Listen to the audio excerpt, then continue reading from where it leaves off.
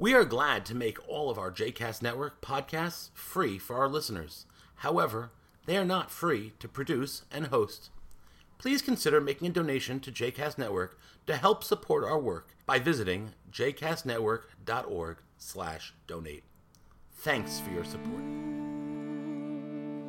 You are listening to A Taste of Romemu, a JCast Network podcast. For more information about Romemu, please visit romemu.org. For more information about the other JCast Network podcasts and blogs, please visit jcastnetwork.org. So I remember back in the service at some point we were talking about the face. Do you remember that? Talking about the face as the door. The song that we sang, Lecha Dodi, come beloved, the word Dodi, Dod, like the word David. It's 3 letters in Hebrew, Dalet, Vav, Dalet, and it really is door, connection, door. Because the 4th letter of the Hebrew alphabet is a Dalet, which is literally a door. So the beloved is the door. The beloved is the door. And in some sense, each and every human that meets us in each and every moment of our lives is a choice between a sense of being at home with or being outside of the sanctuary of the present moment and the presence of the other. And we go in and out of that, right? We're not always available. We don't always meet the face that meets us with love and kindness, and we're not always met by love and kindness, but that's the vision. See the world as potentially a place where we assuage one another's natural homesickness. Because to be human is to be homesick. St. Augustine said it well. He said, our hearts are restless for you, God, and we will have no repose, no home until we rest in you. So all of us, to some degree, whether we like it or not, are always doing hospitality. That's our business. We're in the hospitality business. Danny Meyer and Levinas meet here. And to some degree or not, we have the greatest imaginable access to loving kindness. We don't need a code of Jewish law, although there are plenty of beautiful things in there, or in the Sharia, or in the Hadith, or in any of the different scriptures. Every human being that meets us and says, I'm mitzvah ready. I'm a good deed waiting for your consummation. Will you, in some way, God forbid, not instrumentally, we're not using people to get brownie points with God, but are you meeting this opportunity? And we get it on the high holidays. I mean, we get it. We walk out of here, a lot of us do, maybe not all of us. Maybe some of us walk out of here and it's like,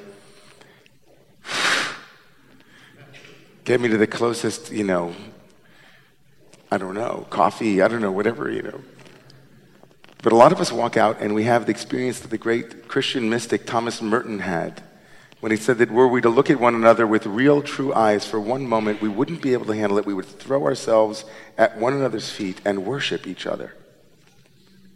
And thank God that we don't have that all the time, probably, right?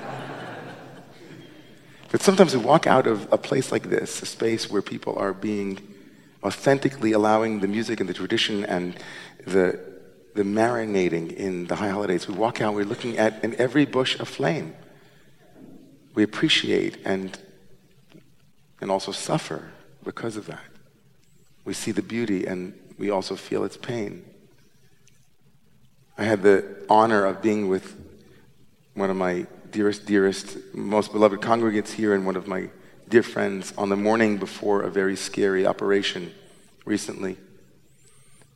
And the minute he saw my face, he began to cry, and I cried with him. And then we walked 10 steps, and he said, for some reason this morning, everything is making me cry. And I thought to myself, wow, he's alive.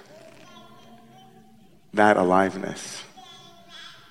Not brought on necessarily by fear, because that's true too, but also just exposed to life.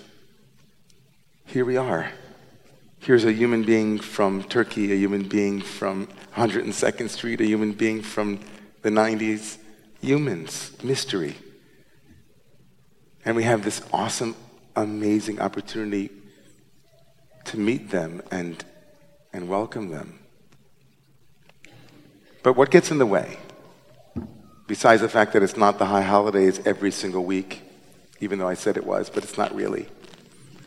Or the way that we keep Shabbat could be, but we don't necessarily do it that way.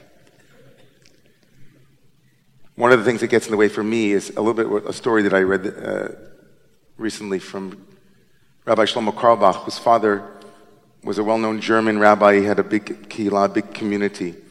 And one high holidays, this is actually Shlomo told the story and actually had a record of it. His father received a letter from a man in the community immediately after, like Rosh Hashanah, when there was the priestly blessing, where people who are of the priestly lineage come up and they pray and they bless the people. We know this, duchening it's called, priestly blessing. We do it here at Romamu. They don't always do it in other places, but we do it here at Romamu. And so the priest came up to the bima, up to the, right in front of the ark with Rabbi Carlebach's father, and at the end of Rosh Hashanah, he received a letter that said, "Dear Rabbi Carlebach, the Polish Jews," because Polish Jews at that time would also, Polish Jews were not necessarily the best received Jews in the German Jewish community at the time. He said, this influx of the Polish Jews, he said this to Rabbi Carlebach, "There was a man standing next to me as I prepared to pray on behalf of the people, and his socks, because they take off their shoes, his socks smell so badly that I couldn't focus in my prayers." I mean, even if I weren't a rabbi, I don't know if I would believe that kind of letter, but I believe it. I absolutely believe it. And so this is what Rabbi Carlebach wrote back, Naftali Carlebach. He wrote back, "Dear so-and-so, I fully expected to receive a letter from you after Rosh Hashanah. But in that letter, I had hoped to read you say these words. Dear Rabbi, there seems to be a fellow traveler who can't seem to afford new socks and a clean bath or shower in which to clean himself. And I would like to personally step forward and pay for those things on his behalf. Sincerely."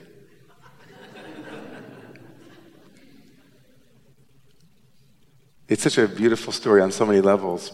First of all, because it's true. It's beautiful because of the way that he disarmed this person and gently and very powerfully rebuked him without making him feel ashamed. It's very powerful also to name that many of us, if we're really honest with ourselves, we're both of these characters in the story, depending on where we are in our lives. At any given moment, we see life through our own particular lens, and everything is related to where we sit. So where am I? And how is this impacting me? Is it good for the Jews? Is it good for me? Is it good for the Republicans, the Democrats? Is it good for those who live on 90th Street or 100th Street? Right? We have our own place. And just for a moment to imagine, Rabbi Carlebach said, what it's like to be that person.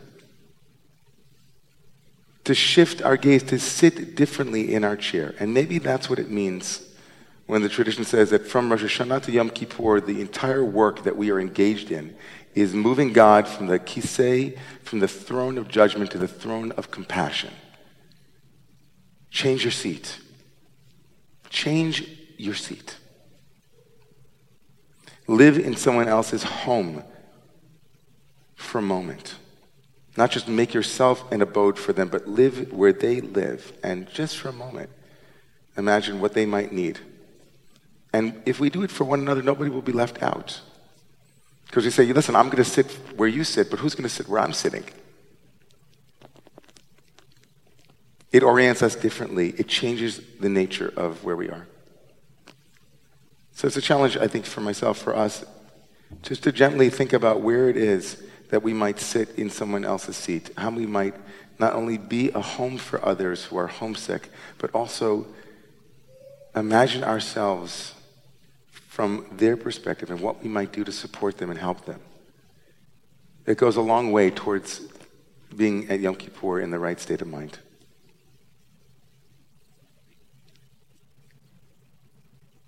The story is told, and I'm coming in for landing here. This is a story that I just recently read, and I loved it. It was a story told I think in the Hasidic lineage, I'm not sure which one, about this time of the year is a time when everybody is welcomed home. But really the truth is that many of us are scared to come home. We're scared to come home, or we're scared to make someone else feel at home. And they tell a parable about a son whose father, the king, of course, sends him away for having done something wrong. And after some amount of time in exile, the father sends to the child, to the son, to come back home. And the child, of course, is excited to come back home, but he says, how do I know that my father is really sincere? And the messenger says that your father said that when you come to the town and see a white flag, hanging in some way, if you see a white flag, it will let you know that I really want you back. And so, of course, the child comes home, and as he makes his way into the town, there are white flags everywhere. He sees them and recognizes that it's always possible to come home. But in the Hasidic twist, the author said maybe God also is the child. And maybe God also comes around Rosh Hashanah Yom Kippur and wonders, is there a home for me? And then sees all of us in our white and says, there's a synagogue or there's a community where people are letting me back in. So we get to do this dance with ourselves and with the other and say, I'll be a safe space for you. I'll be a home for you. And we get to do with God too. Say, here are the conditions. I'm willing to let you come back, but on these conditions. Shabbat Shuvah, it's a Shabbat of coming back, of being at home. I bless each and every one of you with whatever that means for you.